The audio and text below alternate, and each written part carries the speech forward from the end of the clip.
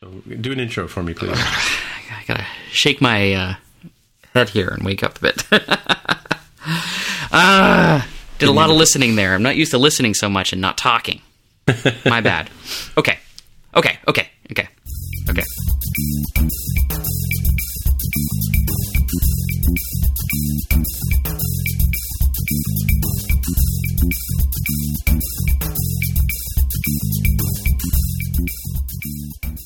So hey everybody, welcome to episode 90 of the More Than Just Code podcast. My name is Tim Mitra and I am in Toronto, Ontario, and I'm joined once again by my co-host Aaron Vay in Whitby, Ontario. Hi there. We also have Jaime Lopez over there in Seattle, Washington. How's it going? And we also have Mark Rubin down in San Jose, California. Hello. And as we record on May 4th, may the 4th be with you. And with you, Tim. And with you. All right, so say we all. Oh, shit. No, different show. Thank you for catching me there, Aaron. Anytime. All right, so do we want What show is that from? Battlestar Galactica. Oh, my God. Dude! Oh, that's right. Yeah. He probably watches that other one. What's Babylon 5? No, I don't watch that. I think I watched like 3 episodes of that. Okay, so I don't know if it was last week or the week before that we talked a little bit about the Apple Music API. And it was something that we sort of mentioned obliquely as a thing that appears to now be available. Well, last Thursday, so if we did mention it last week, then it was immediately after we recorded last week. Apple published a newsletter to its affiliate users, and they announced that there is a new, quote-unquote, Apple Music API. And so this article we got in the show notes from MacStories.net gives a little bit of detail about it, and it seems to be just for iOS 9.3, and it seems to be fairly limited, but they still want to put the word out in some way to developers that now is the time to start building apps with using the Apple Music API. In the moments leading up to the recording tonight, I was browsing around developer.apple.com looking for information about this thing. I had no luck at all, aside from what I had found in the show where we talked about this the first time. The stuff about using MP music player, or movie player, sorry. Remember that? Is this, yeah, it was 2 weeks ago. Yeah. 2 weeks ago. Okay, yeah. Well, even better. So it doesn't seem like there actually is anything new, which is really unfortunate because if you recall, I was a little shocked that there was such a thing as an Apple Music API. But given that there is, it seems to be a very limited API that will allow you to check in that someone actually is a member of Apple Music, see what country that their account is based in, and then queue up songs based on song IDs. But there's no real ability to show or do anything with a catalog or the music library itself. Mm-hmm. So any hope that you might have had of creating like a better iTunes on the Mac, for example, shot to hell. Because, not only does the API not provide it, but it's even iOS 9.3 only, doesn't appear to be on the Mac. So there's my follow-up for that. Okay, cool. It's not cool, man. It's stupid. Dumb. Also, I mean, it's an API that does some stuff, right? Yeah, but it's not new. That's the thing. Apparently, it's not new. We were just looking at this 2 weeks ago. They announced it as something new last week, and there's nothing new. And also, once more, iOS only. Mm-hmm. Got to start somewhere. The one thing that was new to me, and Tim, I don't remember if this was on one of the shows or if maybe you and I were chatting about this on Twitter, but there is a constant problem of like, hey, the ID for Bat Dance in the US is completely different than the ID for Bat Dance in the UK or Canada, Zimbabwe, what have you. Apparently, the Apple Music Toolbox provides a geo prefix for content, so it will do the mapping, and assuming it's actually in your country's store, then it will find it for you. Automatically, that's cool. Yeah, I heard that the other day too. I think. By the way, we were talking about App Store Review Guidelines History.com, which is a site that creates a diff of the changes in Apple guidelines for people. And I guess on April 19th, things were rolled out differently than they were before. That's what we were talking about. So I want to give a shout out to our friend of the show, Michael Thomas, who runs a video vlog called iOS Real, and he's been talking. I've seen a few shows of his in the past. He talks about challenges of being indie developers, just like we do on More Than Just Code. And he went and did a piece where he listed his favorite 10 or so podcasts and rated them, and he selected our podcast as number one. So we really want to thank him for the support and for making that selection and building up the blog. Thanks for that. It's definitely much appreciated, right? Like, it's great to have folks, appreciate the work that we do, and I'm very flattered. So, Thank you, Michael. Yeah, thanks for your support, for sure. For sure, eh? We actually had feedback on episode 89 that I hadn't noticed. Oh, from Jesse Catterwall, talking about the bring your own team topic. I guess I have to watch this video. So it looks like a friend of the show, Jesse Catterwall, has lived the whole take your team with you sort of thing, where they worked on a game project that didn't work out, and then it looks like they're employing two different things. One is that having a team that moves from business to business, keeping that solidarity and that continuity going forward. And Jesse brings up something I hadn't really considered, which is you can actually probably have housing together if you want. There's mention of prices are rising. Silicon Valley, for example, we talked about multiple times that it's pretty pricey over there. But if you all are roommates and share there, and I guess it could be a tax write-off if your company's there, for all I know. And also things like, maybe housing will change going forward, right? Like having teammates there in your own house doesn't give you quite enough independence. Apartments and condos can give you some independence, but don't provide enough studio space where you can get together and co-working space, right? So if you could somehow have a co-working space that's has communal areas and yet have your own individual living area kind of close by, that's probably the ideal in the future. Where's my notes? Where are your notes, Tim? Look to Ryan Renna then. Yes, so I ran into, I'm going to talk about Ennis North in a little bit, but I ran into Ryan Renna at Ennis North this weekend, and I met him actually on the way to WWDC 2014, I think. And he's from Toronto. He's a developer here in the city. He's worked for a couple of startups. And he was showing me his brand new, as Joe Simplici calls it, baby iPad. No, Baby Pro? Baby Pro. 9.7-inch iPad Pro. And so I wanted to see what the True Tone display was all about. So we opened, I brought up my large size iPad Pro, and he brought up the little one, and we played around with the True Tone thing and tried to see what the differences were. But afterwards, he sent me this article here from Anantech that talks about what it is that makes True Tone what it is, because it's not just about viewing.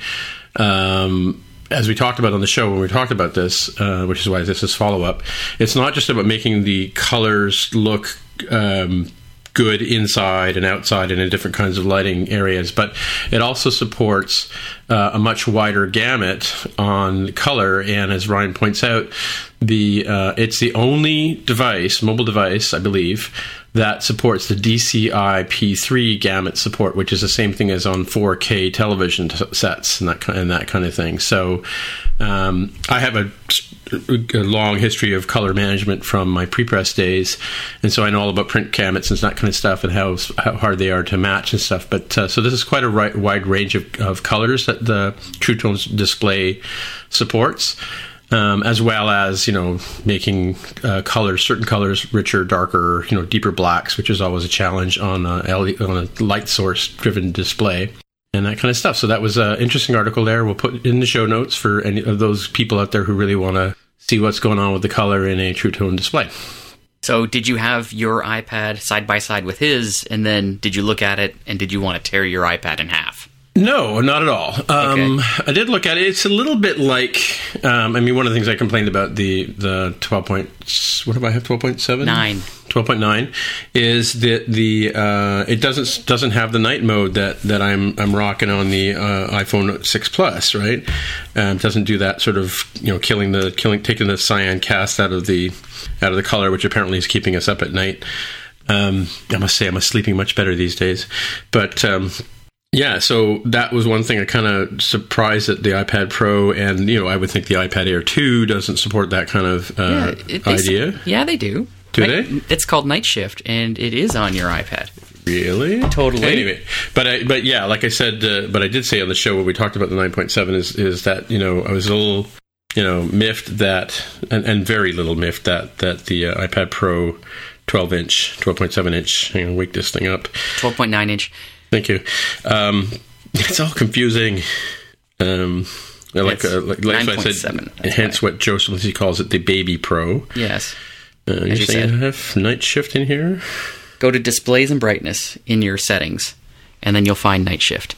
So, look at that. The thing that you're saying, though, is that you look at these two displays, and despite all the fancy-ass tech that's in the Baby Pro, as you call it, not that big a difference for your eyes. Well, given that I was looking at it in a dark room, I did actually post a Vine of it. If you want to look at my Vine account, same as my Twitter account. Maybe that could be in the show notes. Yeah, I could put a link to it. For those driving at home. Yeah, but I mean, again, I'm filming it with an iPhone 6 Plus camera in a dark room, and you can barely see that Ryan is flicking back and forth on the switch of it, right? So yeah, I mean, I wouldn't go out of my way to get it. Let's put it that way. I must say, I do like the size of the 9.7 inch iPad Pro. It's much easier to handle, especially if you're like standing up drawing, and because then you've got the Apple Pencil in one hand and you're hanging onto the iPad in the other one. The 12 inch is a little bit, again, like the 6 Plus, it's a little bit too big for those kind of situations, So anyway, the what I was going to say was that, as most artists do, they carry different size note or sketchbooks for different purposes. Like they'll have a small one that they'll carry around in their satchel for when they just want to catch a quick idea. And I find that as an artist would be where I would use the 9.7 inch iPad for that kind of stuff. See, and that's what I'm talking about when I say that there should be pencil support for the iPhone. Yeah. Wouldn't that be amazing? I think about that scenario too for the iPhone. Well, another small piece of follow-up for you, Aaron, is that at the show, I think I saw at least 3 people with pencils. And in fact, Daniel Steinberg, who did the Swift workshop, was also using an iPad, like a 9.7 inch, and he was drawing, different configurations of, when he was explaining generics, he just pulled out his iPad Pro Mini Pro, Baby Pro, plugged it into the projector and drew on it with his pencil. And many people like me, I was taking notes with my pencil because I found it faster to just cursively write notes than it was to type, because I'm not a touch typer. And I noticed a number of other people at the conference were doing the same thing. Some people had like an iPad Mini and they had like a regular stylus and they were still taking notes too. Don't you think the next gen iPhone will have pencil support? I can't imagine that it wouldn't, to be honest with you. Yeah. But then we've been surprised by Apple before, right? True. Well, Apple does need some things to differentiate the iPhone these days, right? And get people to upgrade. Well, I mean, yeah, that's true, because the Samsungs, as Aaron has pointed out before, have the S Pen that they can use, right? And I've seen those in the wild. That would be S Pen for those in America. No, it's not Spen. Not Spen or Sven. But I get your point. I do think that the True Tone display stuff will come to the entire product lines, assuming it's better. I think what I'm hearing is that it's better, but it's not like you would toss your current device in the trash and go get a new one for that, right? It's not like that big of a jump. But, every little bit counts, and I think, likewise, the pencil support will probably come to most, if not all, of the device lines. Yeah, I think so. It's a standard thing. You introduce the new features to the higher end devices and then trickle them down to the lower end devices over time. Yeah, and I do think as an input device, it is very nice. I mean, even for taking cursive notes, as Aaron was getting all excited about a couple of weeks ago when we saw a video of somebody doing that, right?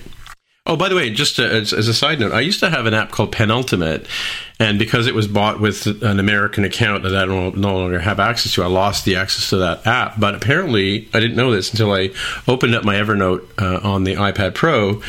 They've put, I guess, Evernote has bought Penultimate ages ago. Yes. Yeah, and they've rolled it into the app, so now I can actually take notes using the Penultimate technology, because I was kind of dumbfounded as to how quickly these guys rolled this in, but clearly they just I wondered how they had done that, but then somebody pointed out to me at the conference that it was supporting Penultimate, so very cool addition to my arsenal of iPad 12.7 Oh my good Lord, Tim! 12.9. So Tim, you made a point in passing that you are sleeping better now since you started using. Is that true, or were you kidding? No. I'm getting up earlier to go to work and catch beat the commuters. So I'm finding I'm falling asleep faster at night. So I've shifted my working hours. I used to work 9 to 3. Now I work. Now I get up at around 7 and I go to bed around 12:30. So I just changed my hours. Mm-hmm. I'm no longer on San Francisco time. Okay. Do you want to talk about Ayaka no Naka? I just love to say her name. Do I? Tell us about TZ Stack View. There was. I'm sorry. Yes, I did. I made the point of sitting down next to Ayaka no Naka and telling her about how Aaron loves her name. And I took a selfie for Aaron and I posted it to Twitter. So there you go. Yep. So there you go. That was for you. Thanks. And thanks to the low quality of the iPhone 6 Plus front-facing camera, it's a crappy shot. Alas, yes. But she's actually very nice. And she gave a great talk, I must say. She did a talk on creating, adding space to layouts. You talking about layout guides, and what's the other thing? Geez, I'm writing an article on it. I should know this stuff. Like layout anchors? Hang on. Yeah, layout anchors, things that were added in iOS 9. Let me get my Pages document here. Yeah, she talked about, it was about clean layout on iOS 9 features, and yeah, she talked about layout, and it's layout anchors and UI layout guides and stack views as well. And I loved her comment where she said that, once you start working with stack views, everything looks like a stack view. And she also pointed out at the end of it, and this is where the follow-up comes up for our talk here, is that we talked about TZ Stack View. I think Jaime posted it as an alternative to Stack Views back when we first started talking about this stuff. And we were kind of wondering how, if you started with, I think I asked if you start with one, what happens later. And she made a point of saying in her talk that when you're ready to switch from supporting iOS 8 to iOS 9 and take advantage of Stack Views, they apparently are interchangeable. You just change the class names or method names, and properties are all the same. So yeah, that was cool. One of the points about TZ Stack View that we reviewed back in the day. And that, of course, would be a TZ Stack View for those of us. I don't know what you're talking about. Yep. Yes. So it's interesting. She's an interesting gal because she only writes in code. So one of the things that she was saying, that I think it was UI layout guides aren't in storyboards yet. She wondered why they weren't in there, but all of her examples that she gave, she talked about the visual format language for doing auto layout constraints in code, clearly, and using NS layout anchors, and how that where you'd have like 5 or 6 different lines to do something in visual format language, and then whereas you could use NS layout anchors in one line or fewer lines. Let's put it that way fewer lines. So it was interesting talk. Good presenter, really, really pleasant person. Great. That's my follow-up on Ayaka no Naka. Okay, let's shut down the FU then. Alrighty then. Bang FU.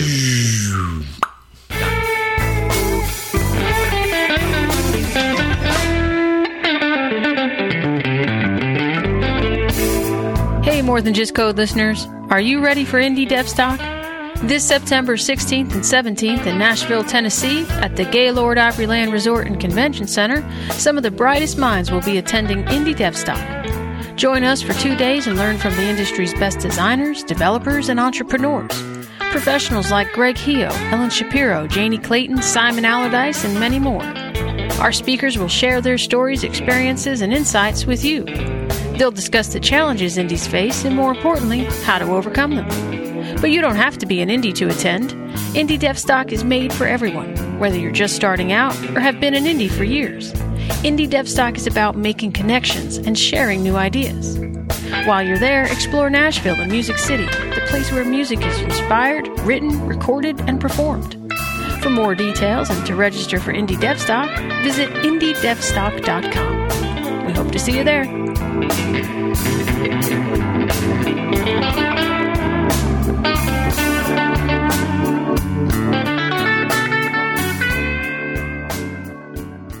All right, Tim, hit us with the NS North highlights. Yes. So, as I've already said, Ennismore started out with a day of workshops. There was two things. It was the first time that it was held in Toronto, which I think is great because we it's a large community here, and we also are hub for a lot of traffic in Canada. So people could come from the East Coast and the Middle Coast, or the Middle East as they call it in Vancouver.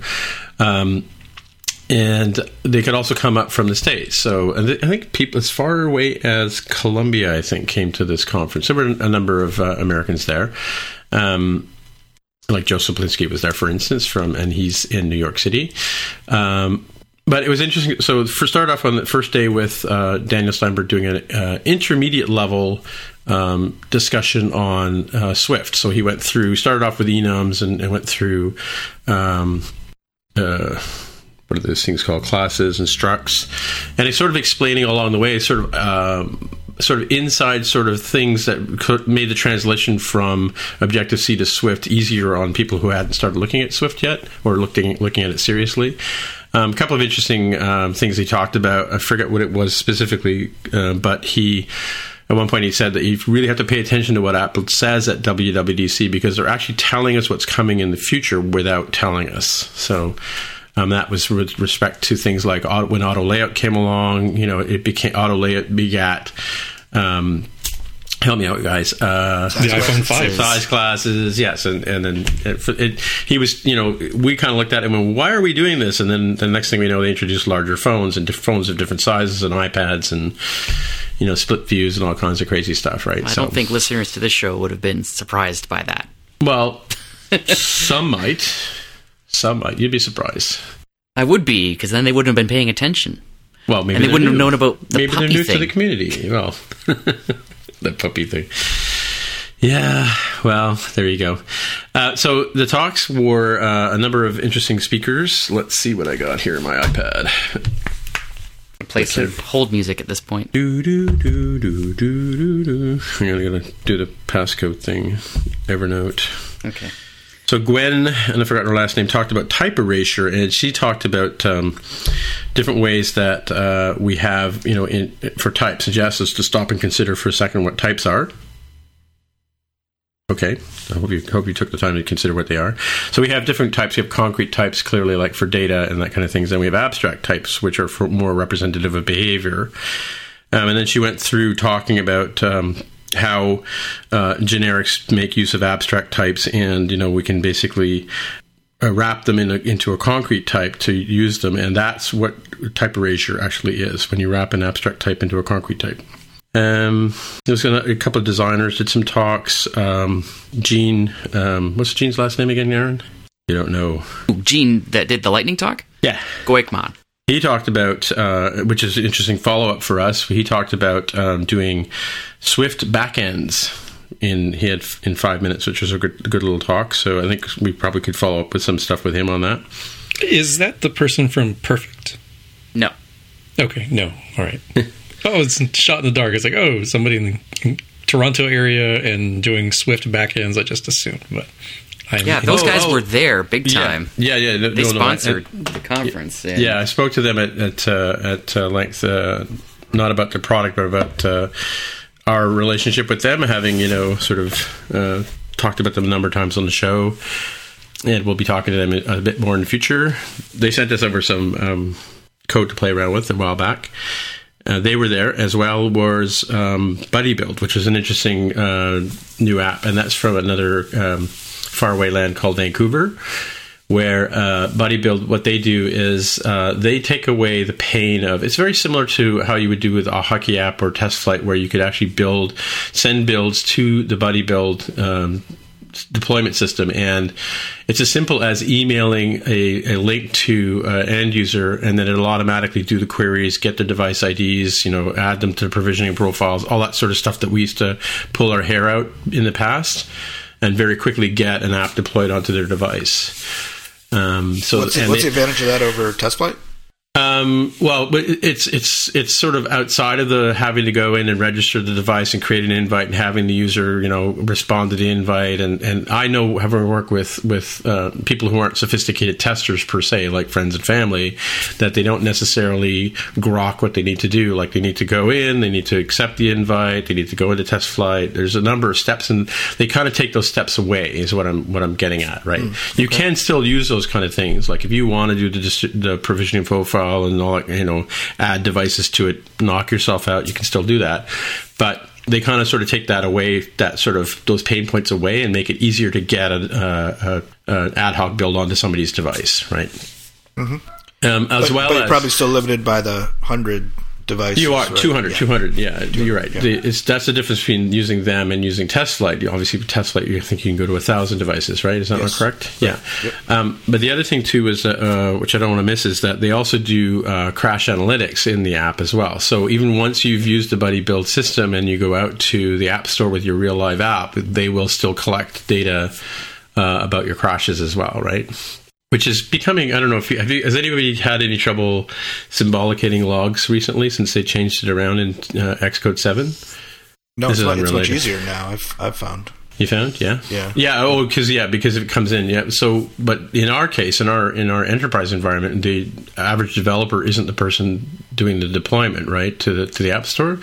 So we're having a bit of challenges getting symbolicating crash logs and stuff like that coming back to us, right? Because they use the app uploader to send the app up as opposed to Xcode directly. Mm-hmm, mm-hmm. So you're using Xcode, I assume, to send to the App Store, right? Yes, but I also use a third-party crash tracker. I use Hockey App for that, actually. Do you? Okay, in some cases. And you still have to upload your SIM file, obviously, manually there. Mm-hmm. But it works great as far as I can tell. Okay, cool. So going back to NS North, Liz Marley did a talk on... she works for the Omni Group in Portland, and she did a talk about App Camp for Girls, which was and gave examples of how they create these groups for girls to come and learn how to code, and get some statistics on how grads aren't necessarily coming through computer science courses. One of the statistics she gave us was that less than 20% of the grads coming out of colleges and universities these days are women. So they want to try and get to young girls, who are, budding programmers like my granddaughter and hopefully Aaron's daughter, to get to think that they could enter the workspace as developers. So that was a very interesting talk. Jonathan Ryan was there talking about storytelling, basically. And he gave some examples of the things that he likes. He's found interesting in stories. He's a real big fan of Forrest Gump as a good example of stories. It was a good conference. Anyways, it's a mix of it's a good mix of some sort of businessy kind of things and some tech as well. So the last person, Pamela Pavlicek, she's I'm not sure what to call her, but she's was talking about analytics and how we are represented through social media and through our apps, and through the information that we gather about users as perhaps not representative of who we really are, just sort of who we are online kind of thing. And she sort of challenged us to go and check out our online presences and make sure that they actually do represent what we think and believe and want to do, right? So, yeah. And so our Canadian sort of thing was, there were lots of beaver tails and poutine served, and we went to the Hockey Hall of Fame on Saturday night and got to wander around as a sort of extra treat, which was kind of cool. So I know what poutine is, but what is beaver tail?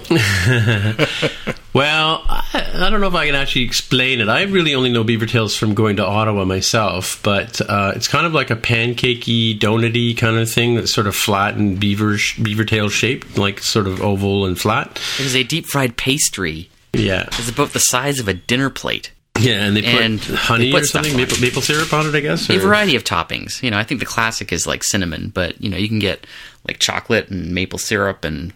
Yeah, definitely not for the dieter. Does it have the consistency of a waffle, say, or more like a pancake? More like a pancake. Okay.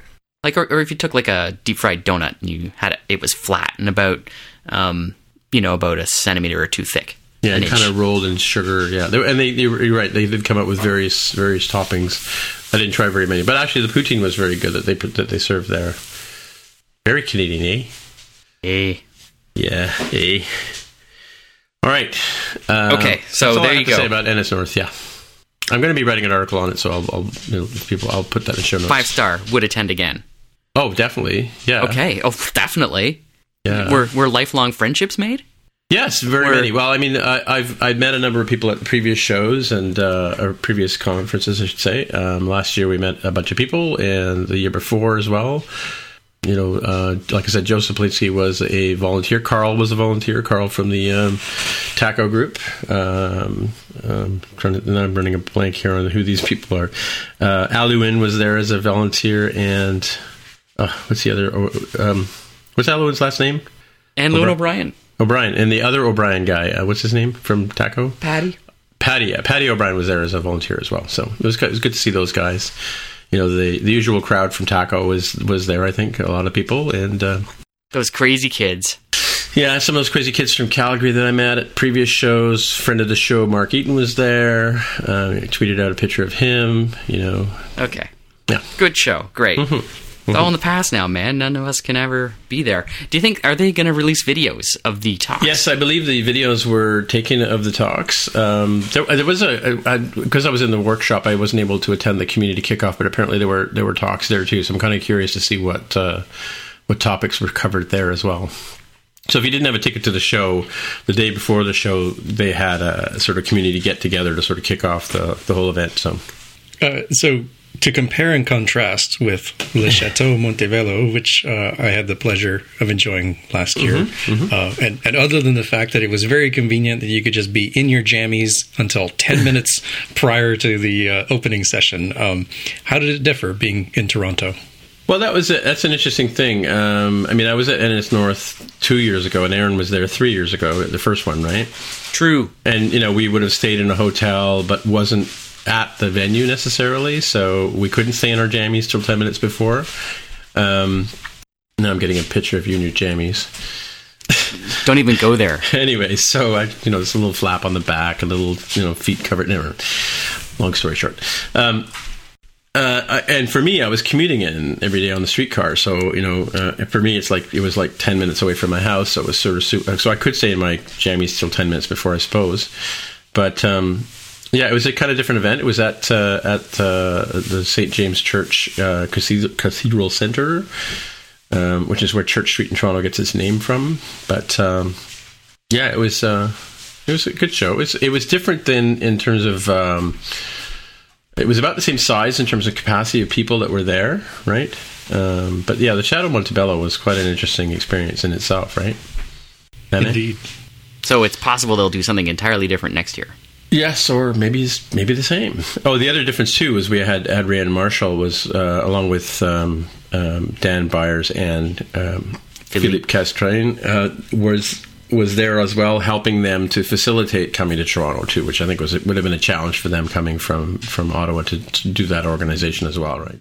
Right. Okay. Yeah, maybe one year they'll have it in Vancouver, and then I can just drive up from Seattle. That would be nice. Yeah. Wait, I almost forgot. I got to tell you guys about these two guys. So they had this was the first time we've actually had game developers talking at the show, right? And we had Rob Siegel from Get Set, which is a game company. They're the makers of Mega Jump in Toronto, right? And he was talking about some interesting things that fellow game developers or even fellow app developers may want to consider. One of the things they did with Mega Jump was pretty successful, I think, is safe to say. But one of the things they did was they started working with foreign markets, and they through what am I thinking here? The trade commissioner in Canada, they were able to connect with developers in other countries to take their code and basically localize it, not just in terms of changing languages, but changing the style of the app for other countries, and they found that quite successful.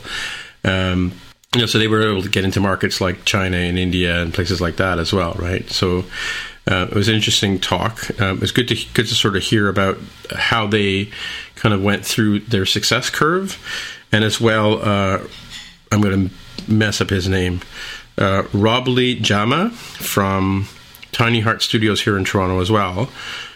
He produced his most successful app was called the Next Keyboard. it's actually kind of cool. It's a keyboard replacement. And he talked about how they started out with some smaller apps and how they built them. And, the bullet points he came up with was, clearly make a great product. I think Aaron sort of said that was number one, first. Get featured, contact Apple, do a coordinated launch with Apple if you can. Press releases, which we talked about before. He posted their press kit on Medium as an example of something you could think about doing.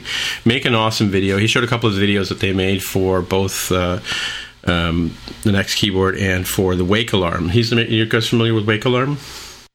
No, it's kind of very clean looking alarm clock app for the iPhone. So they got friends and family to kind of work with them on building the videos, and they invested some money in that, and that kind of made a difference too. And then they also did cross promotion because they were relatively successful with Next Keyboard. They were able to do some cross promotion with their other apps as well. So there were some good points about that. They crowdfunded the Next Keyboard, he said, and an interesting point though that he made, as we talked about that gentleman the other day, the darkroom guy, darkroom. He said when he brought up the point about how to stay at the top, he said if anybody that knows how to do that, let him know, which is kind of what we talked about in the past, right? Indeed. Mm-hmm. So it was really interesting to see those two gentlemen talking at the show. Some, like I said, relatively successful app developers from right here in Canada. That is my report on NS North. Thank you. You're welcome. Now, last week we talked about the results from Apple, the quarterly results, which were disappointing to say the least. Mm-hmm. And there is a lot of soul searching happening, a lot of questions about why that happened and what the future of Apple is going to look like.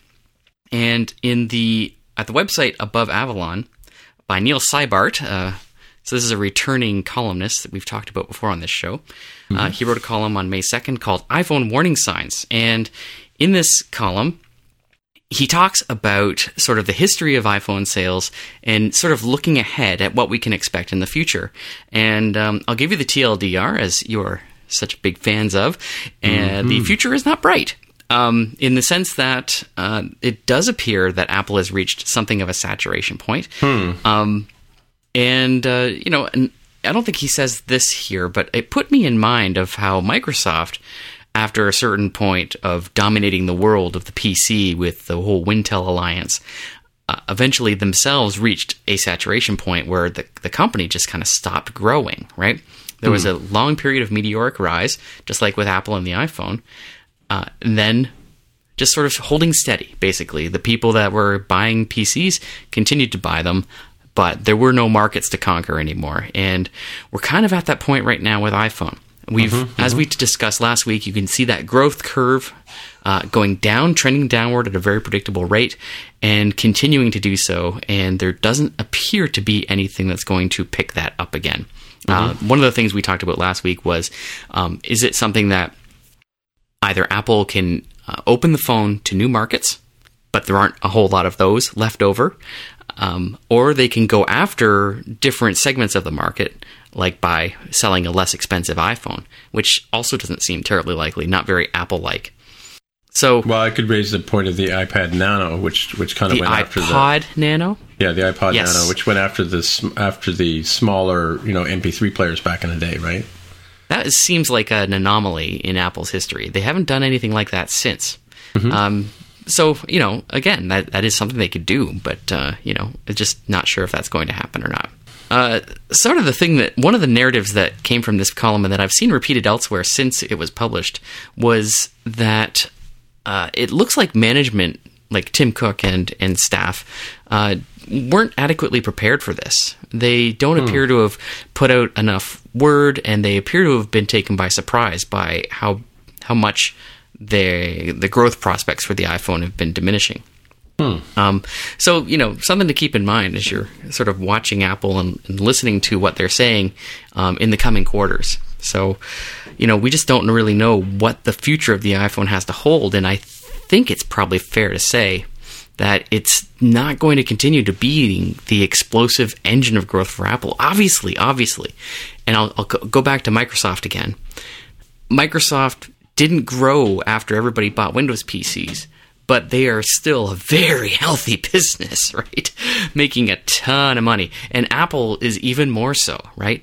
The iPhone business throws off cash like you would not believe. Even if it's not growing, like the amount of cash coming in, that percentage growth is not there anymore.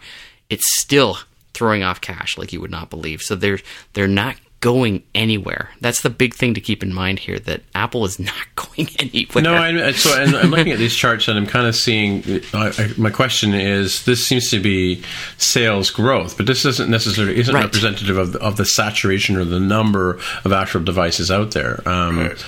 The bigger something is, the bigger a certain percentage of that is. So to get the same percentage of growth, you need to be making a lot more money. Right, so say or sell a lot more units. So say there were 1,000 units out there, just for the sake of argument. 1% of that is 10, right? Mm-hmm. But if there's 1 million out there, 1% of that is 1,000, right? 10,000. I'll take your word for it. Yeah, yeah, whatever. 10,000. Math. 10,000. Yeah.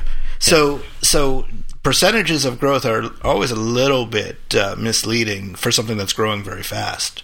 Or even keeping steady. Like, so yeah. What you missed last week, Mark, was if you look at the Exhibit 2 chart on the site, as you can see, around 2013, it was kind of going down at around a 20% angle, and then when the iPhone 6 and 6 Plus kicked out, it kind of bumped up again where the arrow is, right? Right. And that was what we talked about last week, was an anomaly in that, everybody kind of expected the sales growth to taper off to meet where it sort of is now. If you imagine if the iPhone 6 wasn't there. But what I kind of wonder, though, I was thinking about it today when Joe Saplinski was talking on Roundabout about the iPhone S, what's the new SE. one? SE. The new SE. Is that he was one of the people, for the last couple of years, saying that he wanted a 4-inch phone. He didn't really like the 6 or the 6 Plus. He actually has a 6 Plus now, but he was glad to see the iPhone 4 come out, or iPhone 4-inch phone factor come out in the iPhone SE, but he wasn't really pleased about, as people are thinking, that that's going to be the same phone for the next couple of years, right? But I'm thinking that phone, like, in as much as the iPhone 6 Plus kind of brought people who wanted a bigger phone to the iPhone market, like we talked about last week with the Samsungs, and the bigger Androids were kind of leading people away from Apple having a bigger model, clearly showing by this sales growth chart. Having those larger phones really helped Apple, in spite of what we all thought. I wonder if having the SE form factor, the 4-inch phone factor, is going to bring people that would have given up on Apple and gone to help us flip phones or whatever, right? Yeah. But the other thing too is like we've said this before in kind of a roundabout way, the iPhone, as based on the price of the device, is very much a first world product, right? So by trying to go after markets where you're paying 10,000 or 20,000 or 50,000 rupees for a device, that's a large chunk of somebody's salary to sort of part with to buy an iPhone.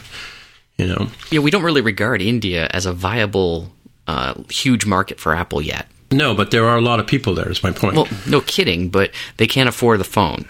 Yeah, so that's what I'm saying about it being a first world device, right? So right. Well, I mean, that's the thing that they were saying here. Like that blip on the chart from 2014, when the iPhone 6 came out, is also the time that Apple got full access to the final big market, China. Right. So that is also an explanation for why they got such a boost. But that too has tapered off. It's tapered off the growth, as expected. Right? Yeah, as expected. Right. Yeah, and so there's no more big markets at this point in time for Apple to break into and get a lot more customers. Like they're out there everywhere now. Anybody who wants an iPhone can get one. Right, but the problem with a lot of these types of graphs is it gives the impression to people who really aren't paying close attention that the number of users of iPhones is going down. Exactly, that's what you got to watch out for. Absolutely not the case. Right. Totally.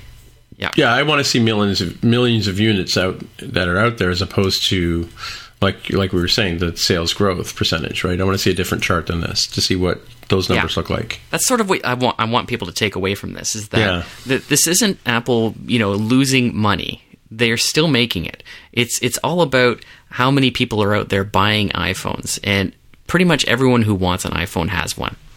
Yeah. Or a smartphone altogether, really. And, it's just that it's going to be Android and iPhone kind of trading users at this point. That's what it looks like to me. So the question that you get at when you come around here is, okay, so we understand that the iPhone sort of represents, I'm going to say it, probably the most successful product in human history, right? Mm-hmm. Like there is no single thing that every human on this planet wants to own, especially something with, 40% profit margin at $800 to $1,000 a pop, right? Yeah, from an accessibility point of view, like if you use the one of the talks talked about, Steve Jobs talked about the computer being the bicycle for the mind, right? Well, we're not walking around with desktops. We're now walking around with a phone in our pocket, which is a computer in our pocket, right?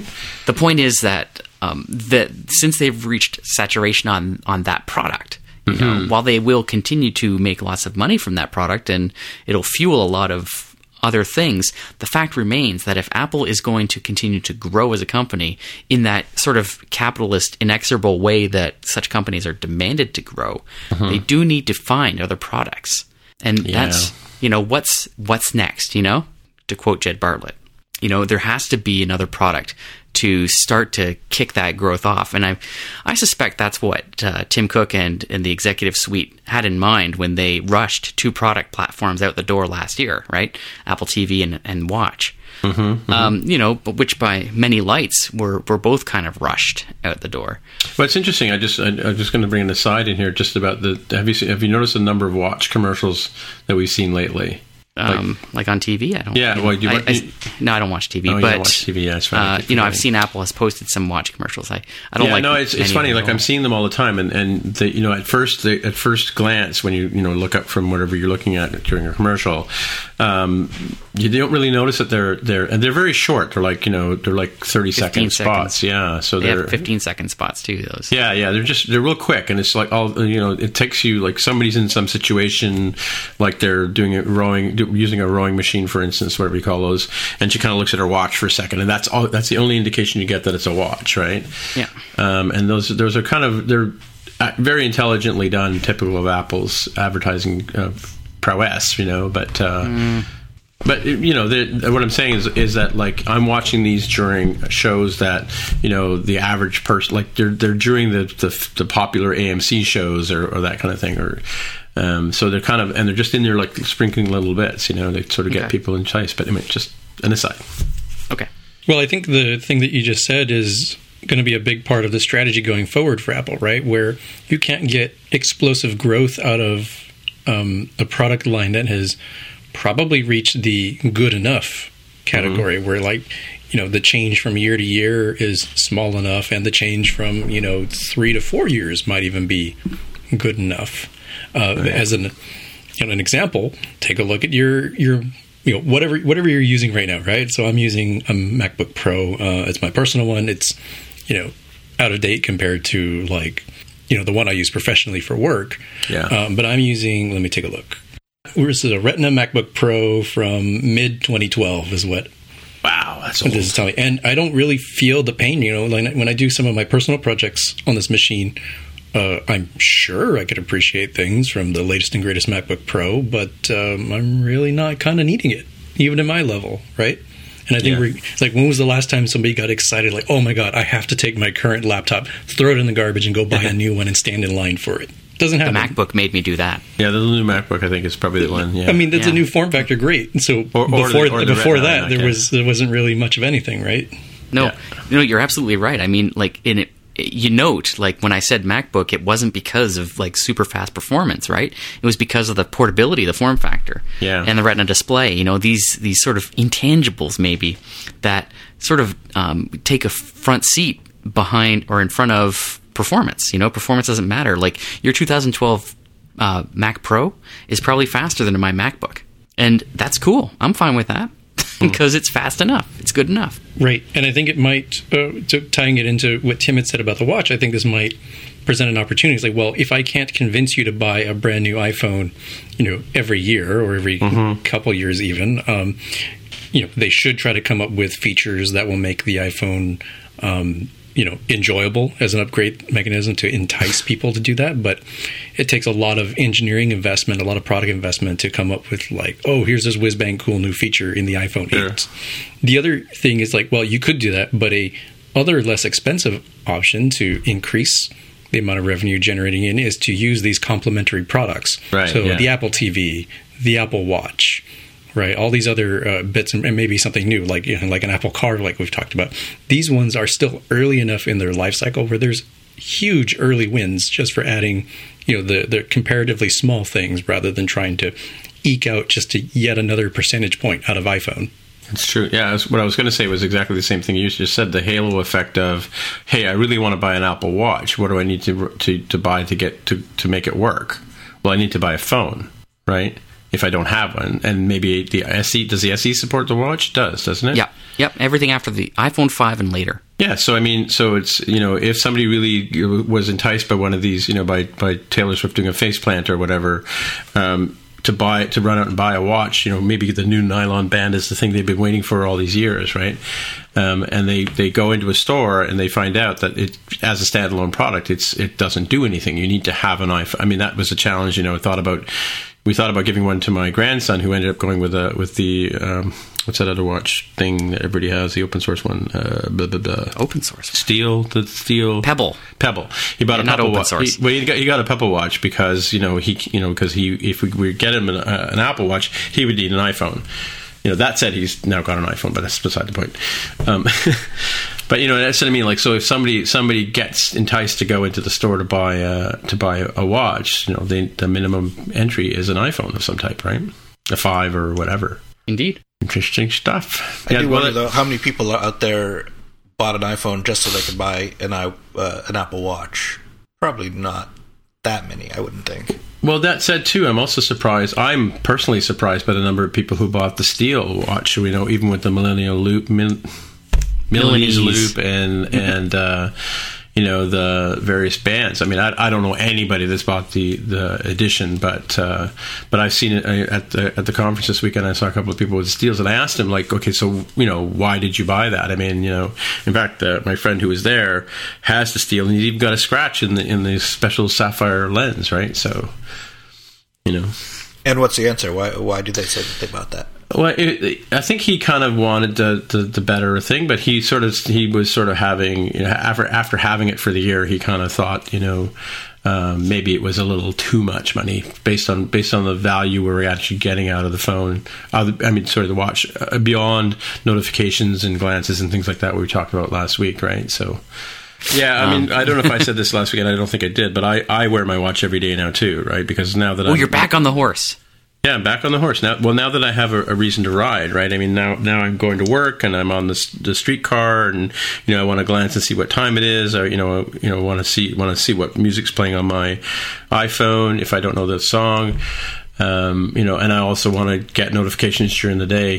So that was it Quartz app keeps popping up. I still very rarely, other than the big Trump announcement today, I really don't stop and look at the Quartz app when I see the notifications go by, right? But. Mm-hmm. That one got my attention.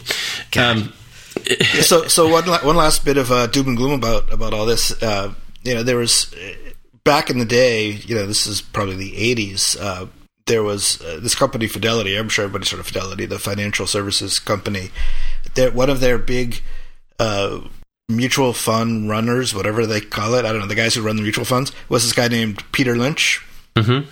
And he famously said at one point that the way he knew when it was time to sell the stock of a company was when they started building new headquarters. and the reason made sense in a certain way.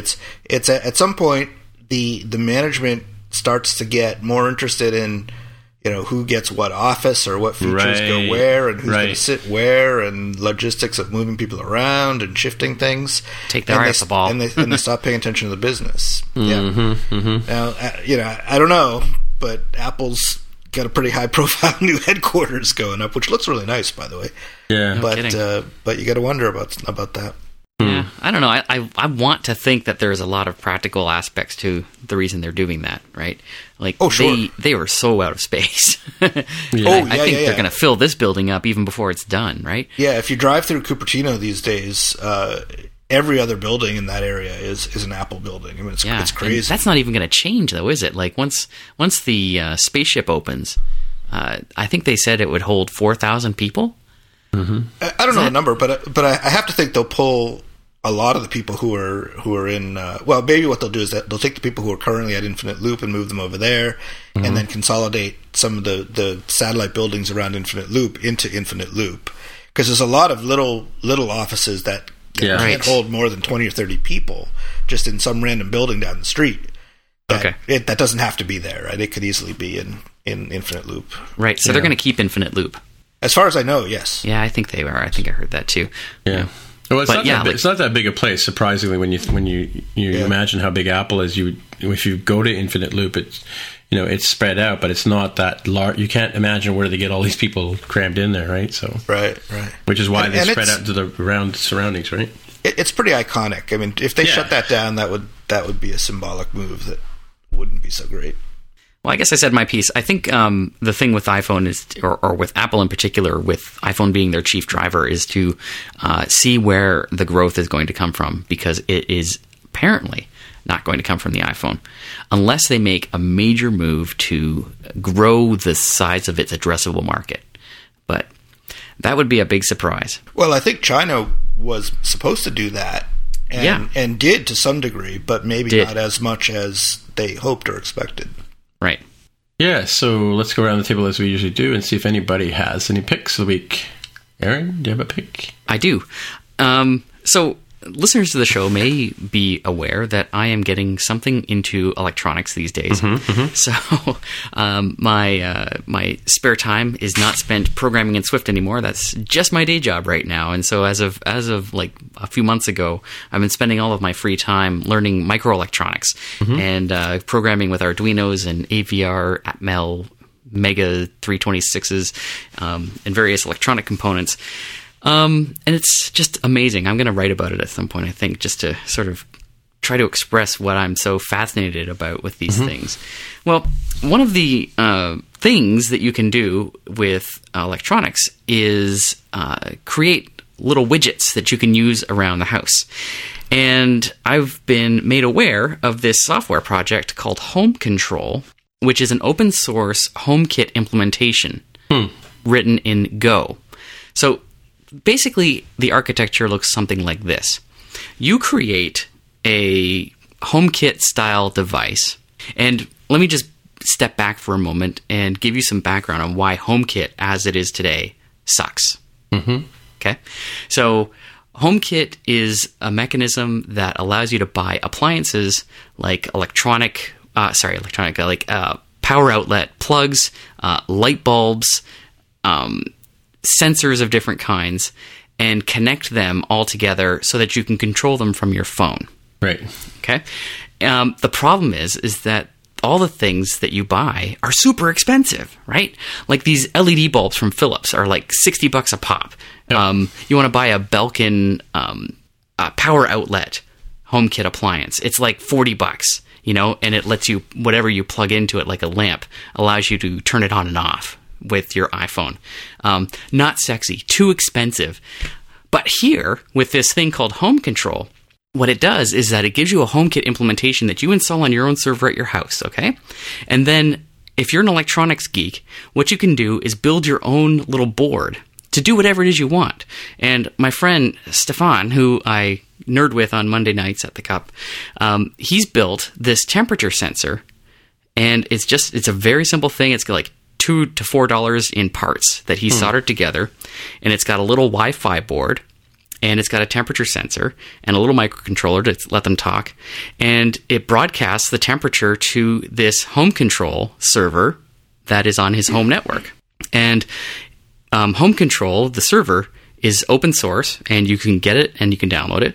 But the maker of this app, of this server rather, also makes an iPhone app called Home Control, or sorry, just Home.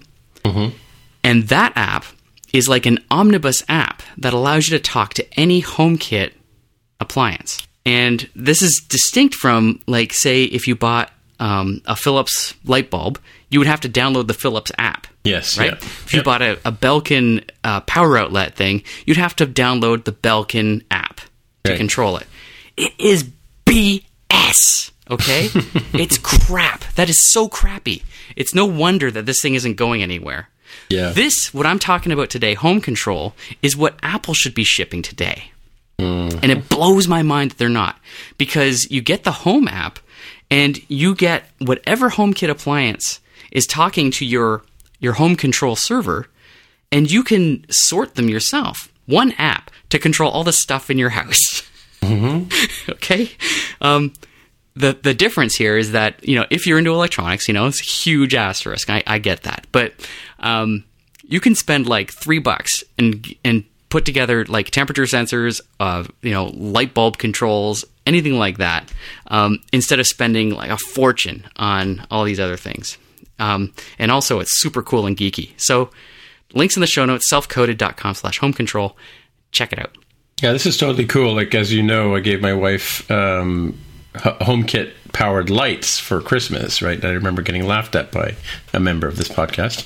But anyway, I only chuckled to myself. You may have heard the chuckling, but it wasn't at you per se. No, but yeah, no, it was at the sort of we think. But the thing, but you're right. Totally, why we picked out the Philips ones is because they had the HomeKit icon on the side of the box, right?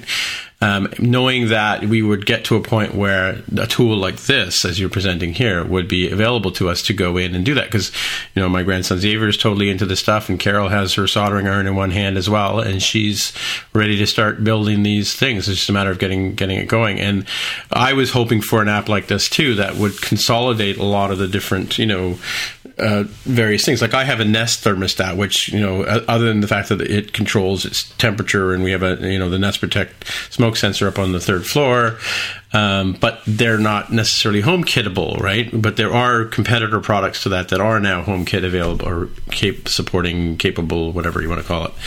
But yeah, so this is cool because you're right. You're totally right. You have the Philips app to basically go and do the disco light thing on the lights, and in fact, some of our Philips lights, one or two of them changes colors. The rest just turn on and off, very boring, or they dim. Let's say, right. But yeah, this is cool. Like I like the idea of having. Like I live in a house where the third floor is a long way away from the thermostat, so it'd be kind of cool to have a thermostat on the third floor. One thing that heating people will tell you they do is they create zones in your house, and then they use louvers in the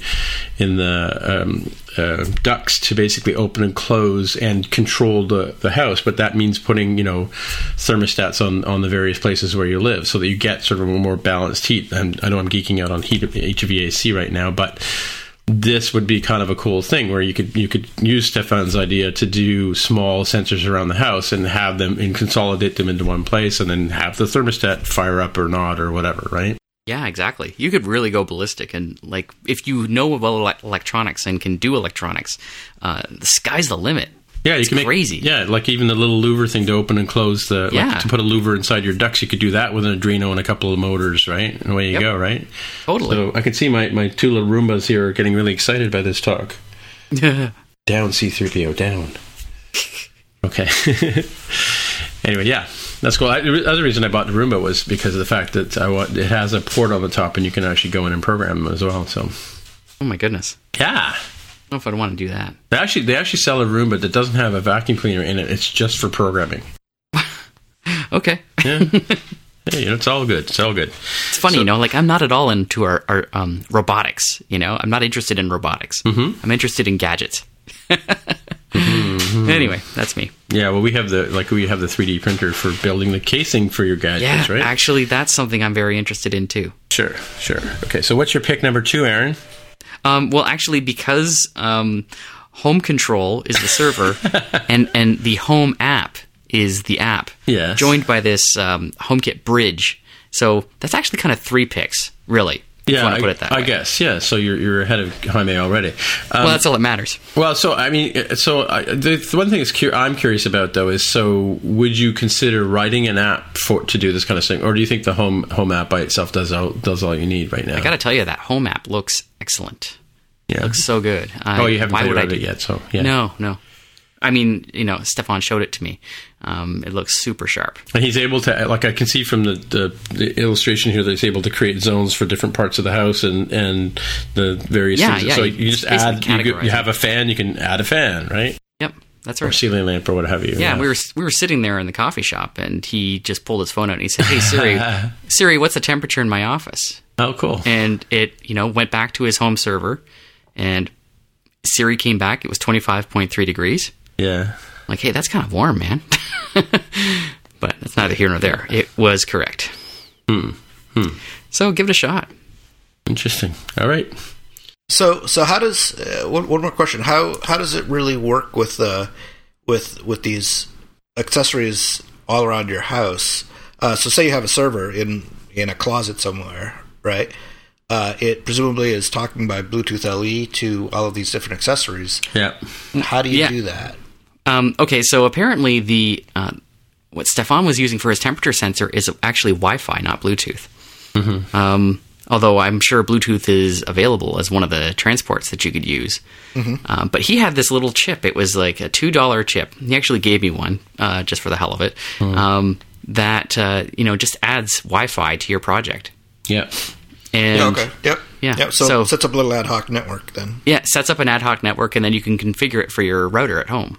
Yeah, the Philips has like a little base station puck that comes with them, and you have to put it near your. I think you have to wire it into your home network as well. Now that I think about it, it's got an Ethernet port on it, and actually that's one of the concerns too that I've heard bandied around. And I'm not sure, we're not going to get into it right now, but that people are concerned about being able to hack into these things and get into your networks and stuff. But I think that's kind of a masking tape on your video camera kind of theory, right?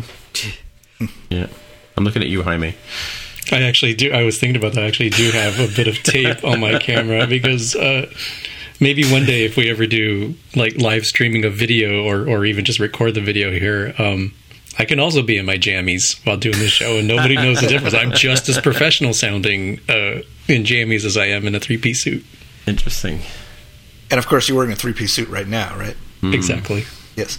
Did anyone see, by any chance, the 60 Minutes story about iPhone, or not iPhone specifically, but smartphone security a few weeks back? No. It was very interesting and pretty disturbing. Really? Along these lines. One of the things they showed, basically they went out and they found some hackers who were working for the good guys, right, to show some of the things that can be done. And one of the things they showed was filming video and sending it out on a network from a phone that completely looked off. So, wow. Nothing on the screen, no red dot camera or anything, nothing. It just looked completely turned off, and yet they were watching it across a network. Pretty creepy stuff. Was that an Android phone? I don't know. I guess I couldn't really see closely enough. I don't know. It might have been. But actually, I don't know.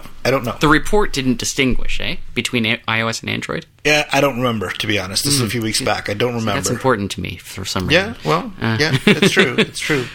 Well, it is too. I mean, that's another reason why not to jailbreak an iPhone as well. Because God, no, yeah.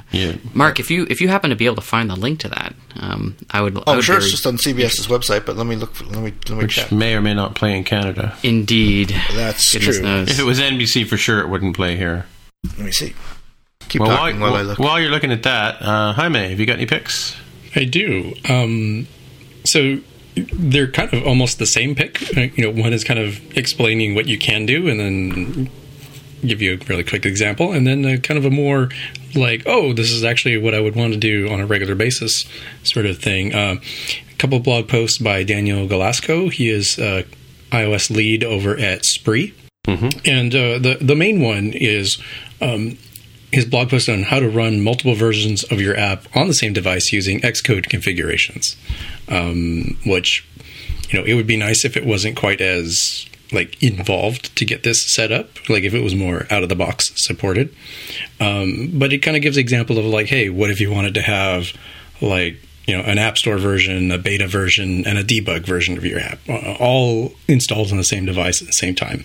It's actually not that difficult to do that using Xcode configurations, right? So you can go into your project, and you're probably used to seeing under the build settings for your project that there's a debug and release configuration, but you can make any arbitrary one you want, right? You could have a happy fun time, you could have production, you can have staging, whatever you want. And he goes in here and shows how you can do that, where you can create the configurations.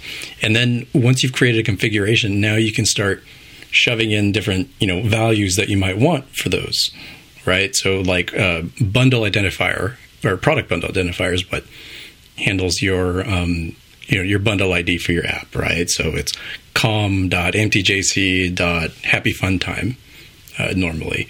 But you could do that sort of thing like, hey, the App Store one is com.mtjc.happyfuntime.prod or, so on and so forth, .dev, .debug. And so that's actually kind of nice, being able to compare like, okay, what do we have running that's, the production version of the app? Okay, well, what's the latest and greatest from our integration builds? Maybe something like Buddy Build could be, taking part in this. And also like, I also want to run something locally, but I don't want it to mess up any of the stuff that I've got on, which has irritated me to no end when I've not had the time to set this up before.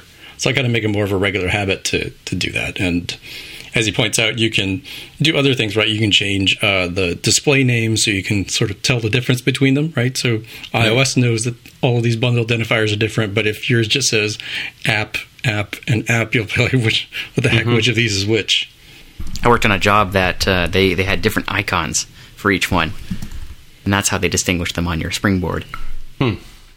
Yeah, I've done that before too, where the prod version is full color and the dev version is just like a faded gray or something like that. So it's really easy to tell. Right, and the second blog post is using that for other bits as well. Like, these different builds or different configurations may or may not point to different server endpoints, so API endpoints. So he gives another one of like his, my API based URL endpoint, and you can just sort of pick that up in code. I would say that the one thing I would caution folks, because I've been running into this myself, is that depending on your situation, using NSBundle main bundle may not always give you what you want, right? I kind of prefer using NSBundle bundle for class, like self-class or something, depending where you're at. And then if you're doing something that's not an app, like let's say you're like a CocoaPod or a Carthage item or an SDK or something, you can make sure you're grabbing things from your bundle and not from the hosting apps bundle. So that's kind of it. Kind of something people may not know or may have forgotten about. What's pick number 4? that was 2 picks there. Shadow picks in there. They were both. You were talking about both of them. Oh, okay. Yeah, the 2 blog posts. They'll be in the show notes for those driving. Cool. Yeah, 60 Minutes thing doesn't load for me. But it has the transcript of the... Yes, it does have the transcript. The story. And if you scroll down, let's see, maybe 2/3 of the way down, when they're talking to someone named John Herring, they're talking about they installed malware on the device that's broadcasting video of your phone, and the woman on the other end says, "My phone's not even lit up. That's so creepy." Yeah, but it doesn't specifically say what type of phone it is. Curses. See it. I want to see it on the screen. Alas. Damn this country. Why don't you just, maybe when Trump takes over, he'll annex Canada. I think that might be cheaper than putting up a wall. Yeah. And then we could just have 60 Minutes. Okay, anyway. Is it us or them? It's us. It's us. Is it really? Well, it's them. It's them in the sense that they don't want us to see it. Right. Right? So they're like, hey, you not in America? You can't spell color. What's wrong with you? Yeah. It's Z, right? So obviously you can't see color. There is now. Colors. Colors. Okay. Mark, that was your pick, wasn't it? Just say yes. The 60 Minutes piece. Yes. Yes, that was mine. Yeah, it was excellent. Yep. Well done. Good job, Tim, Mark. Awesome. Pick us, Tim. Alrighty. So I am about to ruin your lives Well, a couple of days of your lives. Have you guys heard of Black Box? No, of course not. Okay, so Black Box it should be a Jaime pick, to be honest with you. Well, does it look like it's from the 80s? No. Then no. It shouldn't be. Oh, so it's not retro? Not retro enough for him? If it's not retro, then no. So this came out of a tweet that I saw. I'm going to throw Lena from FreshBooks under the bus because she tweeted out about this and I saw it, and so I downloaded. I saw Rob Senior also downloaded it as well. So he's from Taco, and The Score. He works at The Score, lead developer there. So it's a very nicely written game. Starts off with a black screen and very minimal type and a little square on the screen that's called a light. And your job is to figure out how to illuminate that light. So, and it's very minimal. It's a puzzle basically, but it's a very minimal amount of information you're given on the device. But it uses lots of things like accelerometer.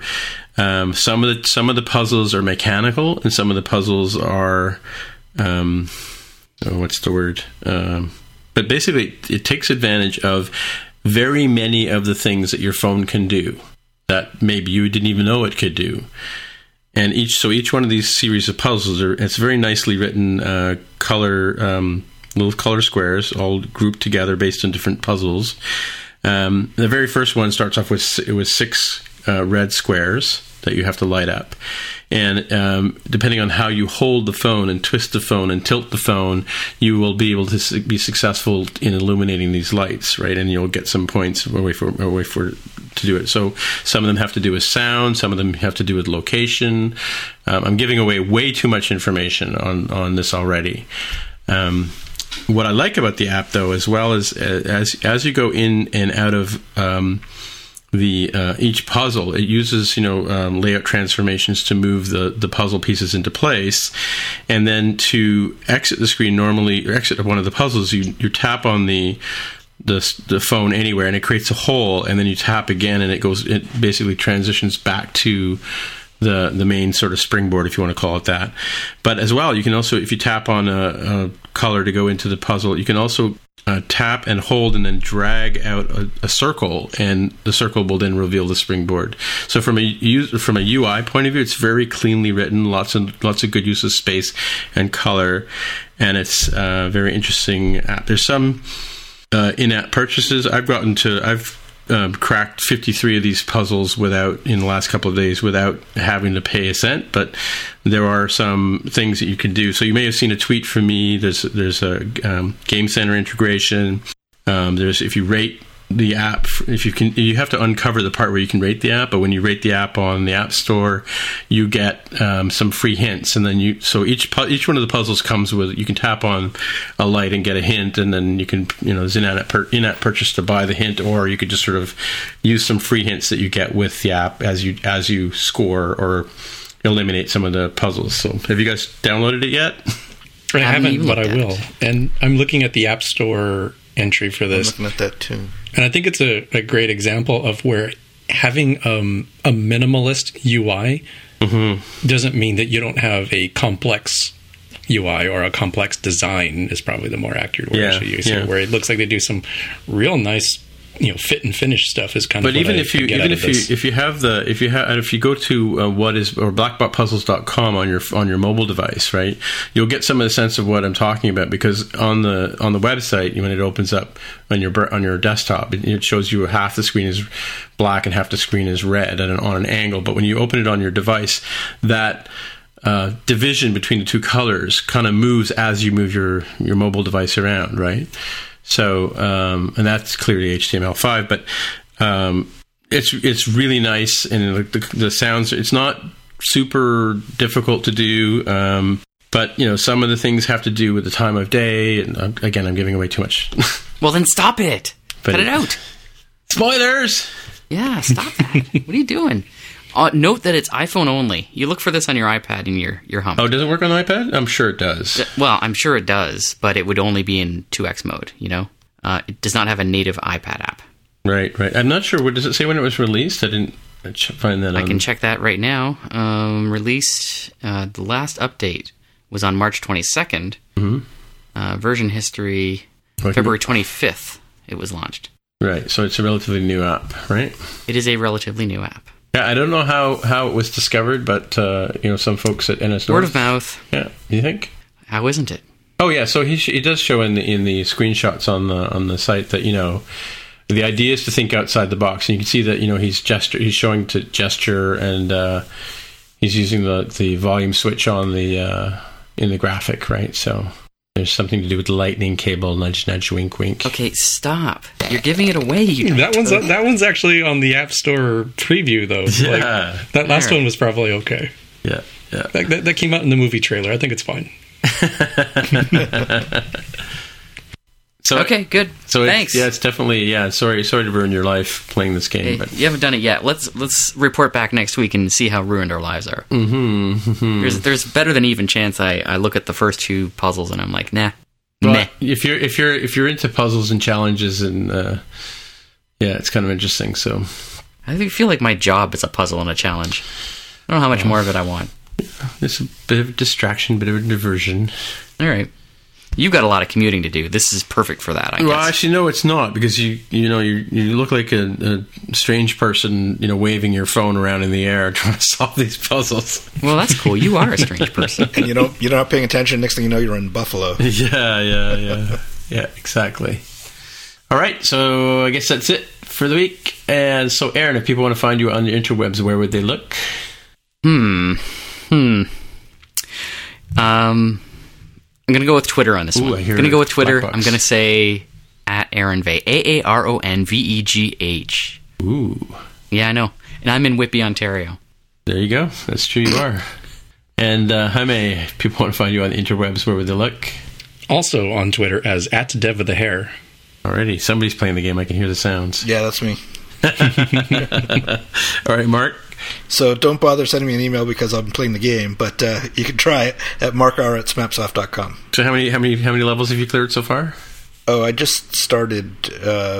I did the very first one, and then it says these next 5 challenges are similar to that first one. I'm in the middle of that. So you did all 6 already? The middle, man. No, I did like 3. Oh, you haven't. Oh, you didn't start with the red one. The red one was 6. I didn't get that. No. Oh, okay. Does it vary? Yeah, well, no, I mean, the patterns are always the same. Like the color patterns are always the same, but the solutions. Clearly, you're solving something. I just solved that one. I hear lights coming up. Yeah. Alrighty, well, my name... Yep. You skipped right over Mark, by the way. He said his name. No, I said my name. He didn't say his email, but okay. He did. I did say my email. He did. He was busy playing the game. Yeah. Okay, can I go now? Okay. All right, my name is Timitra. I am TIMMITRA on Twitter, and that's about it. We'll see you guys next week. Bye-bye. Bye-bye. Goodbye. Bye-bye. Bye.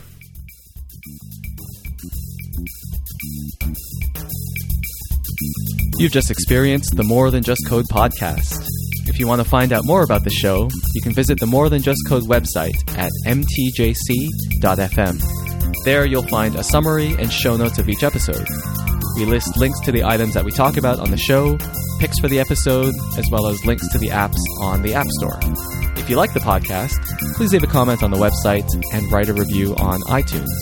If you're listening on Overcast, go ahead and press the recommend button. It really helps others find out about the show. You can also follow the show on Twitter at MTJC_podcast. If you'd like to support the show, you can pledge any amount on patreon.com/MTJC. Thanks again for listening.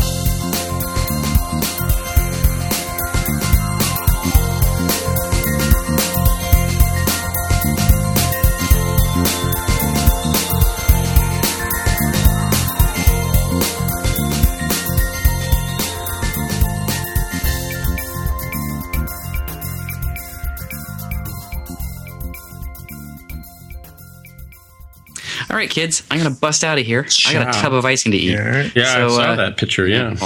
Come at me. So the whole spoon on the thing is how you know she loves you, right? That's exactly it. It was obviously put there for me. Is today your birthday or something? No. My wife just made cupcakes for her class today. I see. So she made cupcakes, and there's a little bit left in the tub, and so she put it in the fridge with a spoon on it for me to discover.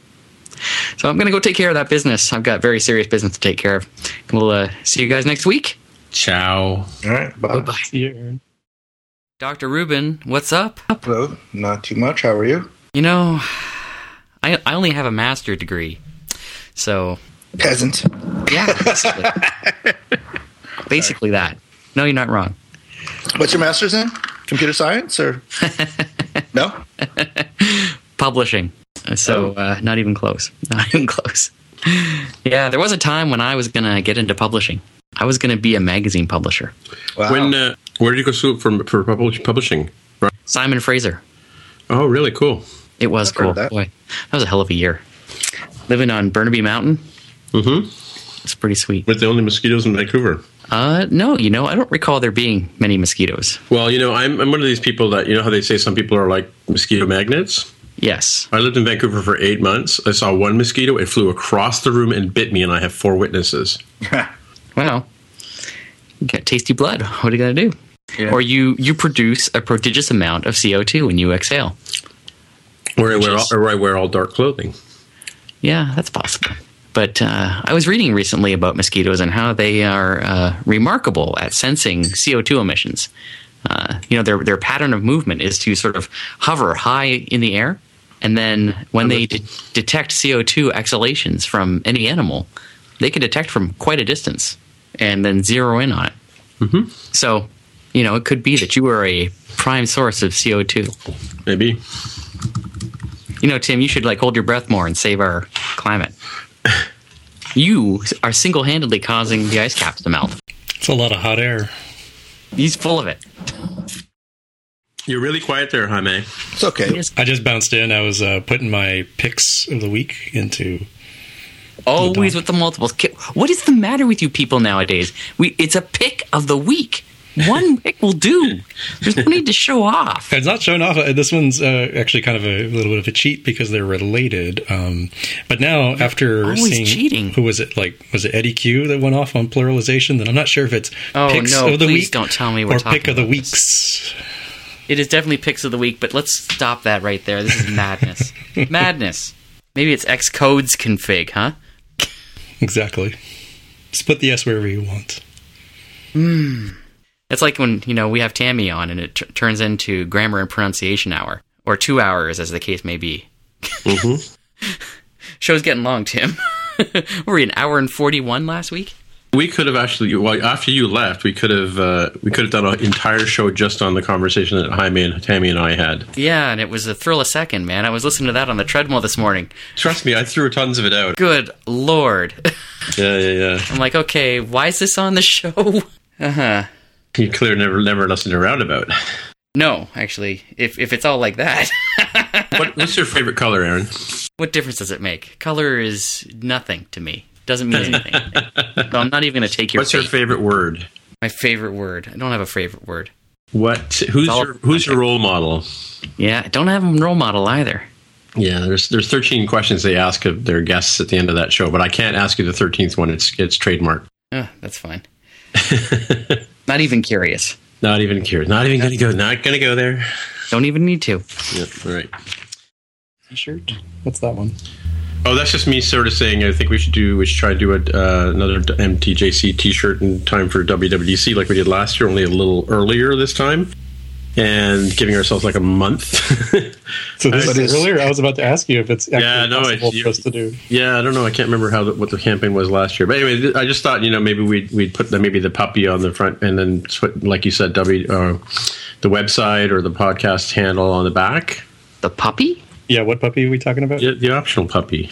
I don't know what you're talking about. So I think I think Idiomatic Swift should be a different T-shirt altogether. Yeah, I just thought that would be So now you know what I'm talking about. The Idiomatic. No. Nope, the baby. no idea. Oh my god! I'm still puppy. I'm stuck on puppy. Okay, go to the More Than Just Code podcast web. What did I just say? Yes, as you said earlier the other day on the Twitter machine, one snowflake starts an avalanche, right? Yeah, I mean, we are the #1 podcast that comes up when you search for iOS development in iTunes. It's true, yeah. Except in the United States where the internet's broken. Do we come up #1 now on you guys? Yeah. Really? Oh. Mm-hmm. Because we were third when I first discovered that. I've not scientifically done this with a new iPhone out of the box and a new Apple ID. Well, for all I know, maybe Apple has added like a recommender systems like, hey, it looks like you've downloaded this a lot. Why don't you use that? Yeah. Well, it definitely does do that with apps. I know that my own apps come up much higher on the search than other apps. Right. I was going to say, clearly nobody's interested in iOS development. That's why we come up so high. That's a joke. I think it just, Analytic joke. Okay. So, is anyone actually going to WWDC this year? I was going to ask that. From this group? Nobody. No. So what's the point of the T-shirt? It's canceled. Just so people, just so our fans can, whatever, play along. People wear it. I ran into a guy who was wearing one, in some random session. I think it was before like Core Motion or something. Yeah. I wore mine at Ennis North on Saturday last. So maybe we give it like an Ask MTJC challenge of wear your WWDC edition MTJC T-shirt and try to get a picture with friend of the show Tim Cook. more Craig Federighi's more like it. You'll probably see him at the. Any of those will count. Because anybody on the 12 on the executive board there. Where was I going? I was going to look at something. You were hoping to explain to me what the puppy is about. Yeah, so go to More Just Code, mtjc.fm. I'm there.